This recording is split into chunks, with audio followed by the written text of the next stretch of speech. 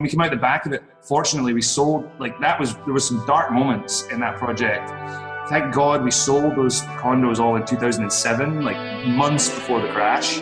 Those are times I just remember being like, what am I doing? Why don't I just stick to my day job? Why am I doing this stupid real estate project in the first place? I can't help myself. What does mojo mean to you? Welcome to CEO Mojo, where we inspire business leaders to get motivated. In our weekly podcast, we talk about the ideas, stories, and lessons of these successful entrepreneurs and how they overcome the challenges that hold them back from getting in touch with their mojo so that you will get motivated. Our host is Joe Apfelbaum, CEO and co-founder of Ajax Union, a digital marketing agency based in Brooklyn. Joe is a certified Google trainer and was featured on Fox Business News, Bloomberg, and The Wall Street Journal.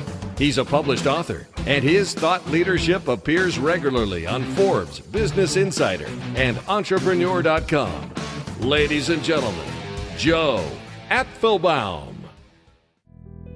Welcome to another episode of CEO Mojo. Today I'd like to introduce my good friend and fellow CEO, Alan Rooney.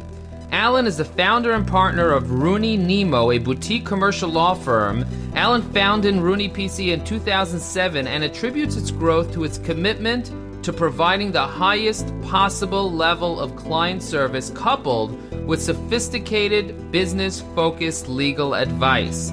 Alan is a member of Entrepreneurs Organization in Brooklyn. I'm really excited to begin this interview with Alan Rooney because Alan has such great advice with all his experience as an entrepreneur, doing so many different things. Let's begin this interview with Alan Rooney. Welcome to another amazing episode of CEO Mojo. Alan, thank you so much for joining me here today. You're welcome. Thanks for having me. So as you might know, we speak about the beliefs, the failures, the work ethic, the focus, fears, relationships, and purpose that entrepreneurs need to have in order to take their life and their business to the next level. Now, I'm sure there were certain limiting beliefs that you had when you were starting out as an attorney, starting out as an entrepreneur, that held you back from doing all the things that you wanted to do, from growing your business, from living your dream, from accomplishing the American dream. You want to share some of those beliefs or one of those beliefs that used to stop you, but now you kind of realize that it's just a self-limiting belief? That's a good question. I guess, as you know, Joe, I came from overseas, and that American dream, I think, is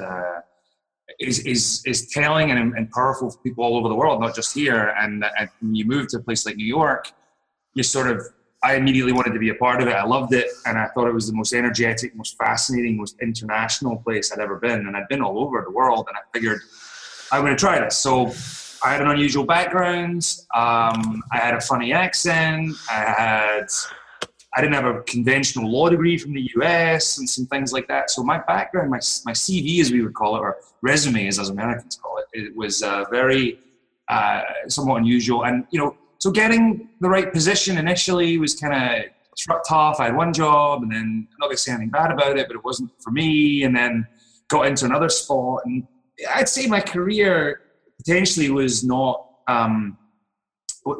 initially perhaps the opportunities I might have gotten back home. And I kind of felt that I was a little bit of a round peg in a square hole, maybe, and being from overseas and stuff. And then, I conquered that, I think, by seeing other foreign-born entrepreneurs. And I think being in a place like New York, it's very comforting that, something like 40% of us are from overseas. And I think New York is a place that welcomes people if they've got hustle and drive. And you do get an opportunity more often than not. People will verge towards, I'll give this guy a shot, as opposed to back in the UK where I'm from, I think it's a bit more negativity. It's not quite as positive. So I guess it was a little bit of self-consciousness there, and and being new to a place. And in my business, your network is key. And if you don't have a college network and a high school network and things I had left behind,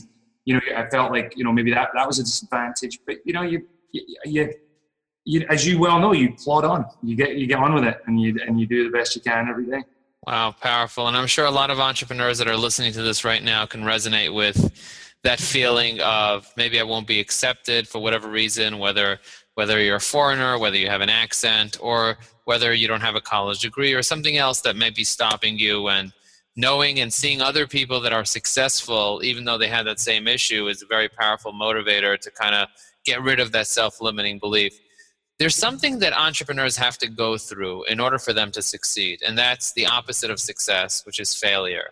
And sometimes entrepreneurs fail so bad at something that they just don't feel like they have the energy to get up anymore, and they start questioning it. But when they do get the energy somehow, and somehow they persevere, they create amazing results. Is there a particular failure that you had to go through in your life that really challenged your very core, something that you did that really didn't work out, and as a result, you overcame that and you finally hit the success you were looking for? I guess there's two random memories that stick out. One was while in law school, going into something like law school. I'd been a very successful high school student. I had very, very good grades. I was always one of the smartest kids and stuff like that.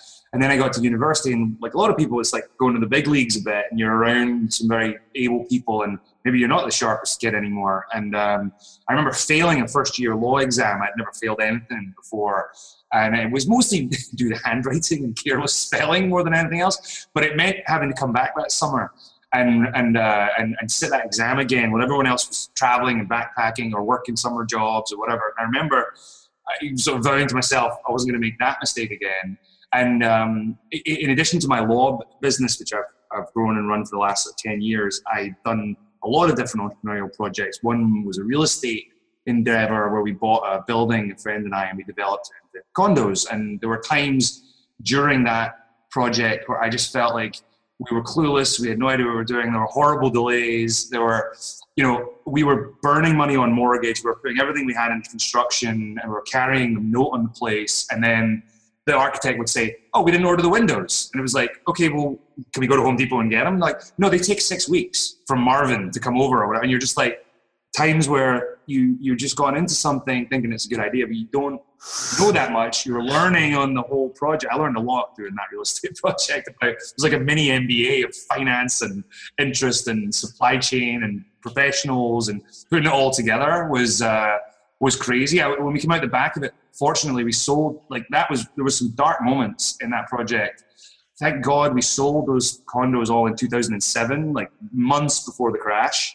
Otherwise, had it taken another 6 months and, Lehman had fallen and all of that happened, God knows where we would have ended up. But we were fortunate. Those are times I just remember being like, what am I doing? Why don't I just stick to my day job? Why am I doing this stupid real estate project in the first place? I can't help myself. Right. Wow. Powerful. And I meet a lot of entrepreneurs that kind of overcome failure, but sometimes they don't necessarily have the work ethic that you have. You seem to not only be kicking butt in your businesses, the multiple businesses that you have, but also in your family life and everything that you're doing. You're kind of juggling everything, and you keep adding more and just knocking it out of the park. Where do you get the work ethic that you have? Where do you get that from? That's, first of all, very kind, and I'm not sure how true it all is. But the juggle, I know you personally, obviously, Joe, and I know you had the same thing with a lot of kids, and you're juggling that and a wife and the business, which is very demanding.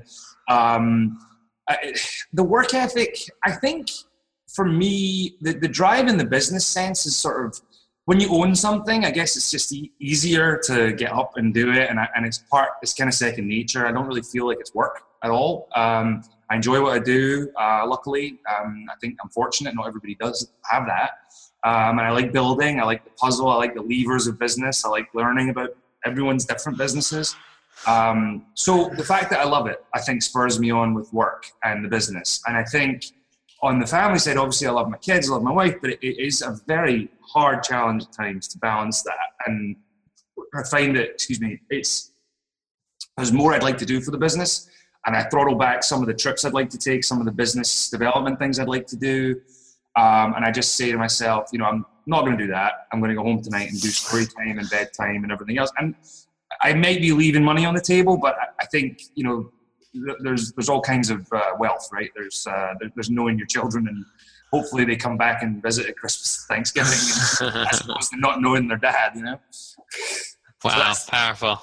That's I guess my thoughts. Yeah, no, that's great. That's really, really powerful. A lot of entrepreneurs, I know for myself, the first couple of years in my marriage, I just saw work. That's all I saw. That's all existed for me. I didn't see anything else. Didn't see health, didn't see emotional health. I didn't see relationships, nothing. For me, it was all about how can I work 16 hours a day and just kill it in business. And then I realized one day that I might be very, very successful in business and I might have all this wealth, but if I have no health, if I have no emotional health, if I have no family health, what's it all worth?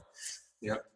It's so easy to get distracted with all the opportunity around us. And you, as a corporate attorney, you're working with a lot of amazing companies and seeing all this amazing opportunity. How do you stay focused on your most important goals? How do you stay focused with when you have this idea monkey chattering in your mind? We should do this. We should have condos. We should but somehow you stay focused now. How do you do that? Well, I think you have to responsibly focus on your day job, especially when you have kids and a family.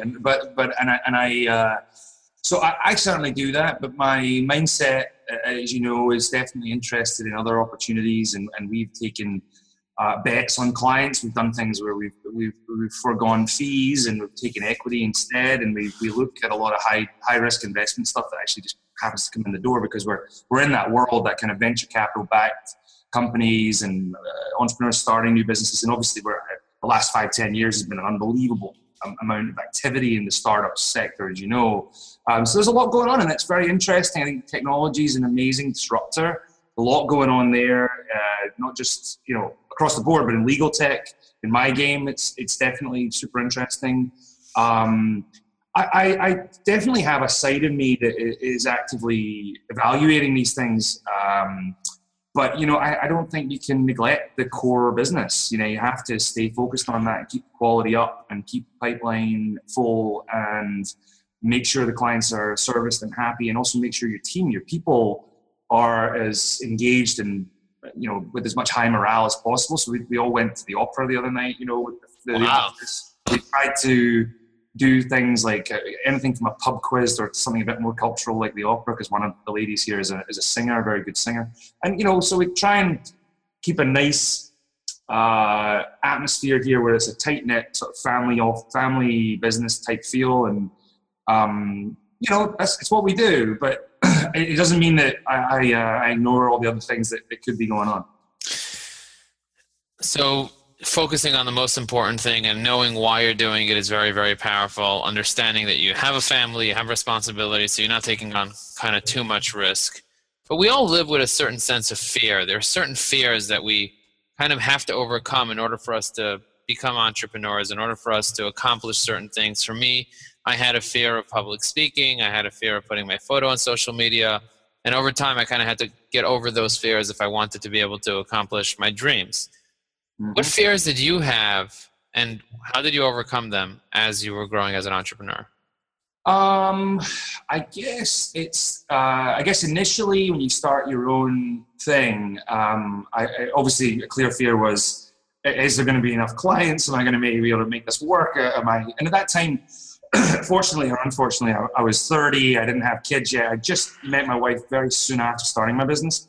But she had her own, she was very self-sufficient. She was a lawyer at a large firm. And I just felt that, can I just survive? And then I went from surviving to doing quite well in the first year to 18 months. And that was great. But the fear never goes away. That's going to somehow continue. You're constantly fighting to keep clients and get that new stream of business, to get that next M&A transaction or whatever it is you might do. And I think there's maybe back in the day in the law business, you'd have clients for 20 years, 30 years, and it was steady, and you'd add them and you'd grow linearly. And that doesn't seem to be the law business anymore. And I think I've restructured some of the team here recently. And we've gone from having some people that are more of a contractor basis into some more W-2 and payroll expenses. And that is an investment in the future. It's also terrifying because you've got this and lawyers don't come cheap, fairly high salaries. And you got this W-2 payroll burden that you question, and you're worried, should I add all that right now? Are we going to be busy enough? And with the views in Manhattan don't come cheap either, but you got to be in it to win it. And I think that, you're always putting money out the door for the next thing, and you're just hoping the next thing comes in, and it tends that it does, but you don't know where it's going to come from. Yeah. The fear that you might not get the next thing coming is always a fear that business owners have to deal with. And having a good pipeline, having a good team, having a good relationships is the key to making sure that that pipeline is always filled. Talking about relationships, you're in the relationship business. You're not really allowed to advertise traditionally like most businesses can advertise. So what's your take on relationships? How do you build relationships? It's definitely relationship driven. I think in some ways it gets easier over time in a business like ours because you sort of build up a goodwill, you do good work for people, you hope they like it, they tell other people. And the more times you do that over a cascading sort of 10-year, I've been in business about 10 years, and you get a bit of a reputation. You'll be a reputation in the kind of British and American community, some of that transatlantic commercial flow that we're involved with, which is great. And you build up a goodwill, so that's good. And it could be referral sources like other professionals, lawyers that don't do what you do, larger firm attorneys, maybe accountants, maybe real estate people, all sorts of folk, and you just have to develop those networks and concentrate your time as best you can. And initially you might go to the random cocktail parties several years ago and do a lot less of that, and you get a lot more strategic about your marketing and where you're spending your time. And it's the lunch with the right person, or at least who you think is the right person, and doing that kind of stuff. And you're right, you can't really blast advertise. You can't do a lot in the advertising realm of things. It's almost seen as a little unseemly in the law business to be too salesy, advertising, and also our what we do is a very long sales cycle that you can't be pressurized. And no good salesperson can be pressury, but you can't be salesy, and you have to be patient. You just have to stay on people's radar. And writing's important. I don't do enough of it. I should do more. We've talked about that. But it's very relationship driven, and you've just got to keep those. And I also think as well, it's the randomness of it. You sort of pursue things that you think are going to be the next thing since sliced bread and be perfect, and it's totally going to be a great fit and it's going to work. And that doesn't work out at all. And you spend a year pursuing it, and then something fabulous drops from the sky that you didn't anticipate at all. Yeah. Yeah. Now, there are many entrepreneurs out there that are doing it for the money. They're out there and they're completely say, you know what?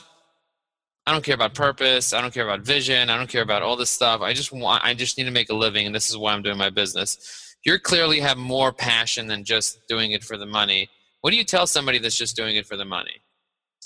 I understand that, I guess. Look, I started it thinking, let me just survive, right? And then it becomes, I'm doing it for the money. So if in our business, you could have less staff. You could definitely staff thinner, do much more work yourself, bill more hours yourself. And as a percentage of your gross billings, you take more home. I could certainly have a larger salary and have less people here. I don't think that would be good for my mental health, for my familial situation with my wife and kids. And I don't think it would be the right thing strategically for our growth, which includes, hopefully, it's recently included an expansion to London, and it will include, hopefully, San Francisco very soon. And that's stuff, I need to free myself up to do that strategic stuff, I think, and I enjoy it. And I want to do the things I enjoy. So, while I might not enjoy, researching the tax codes for 8 hours in a cubicle, I do enjoy getting out there and putting the puzzle together and meeting people and knocking down doors. And I enjoy all that. So it's do what you enjoy. And I think if you're doing it just for the money, there might be a limit to how well you might do financially, but also just your own satisfaction. I don't know. Look, everyone's got to make a buck, and I guess I get that. But if you're purely focused on how much you make, I'm not sure you're seeing the whole picture. Right. Awesome. One final question, a question that most people love hearing. What does mojo mean to you? I don't know. No.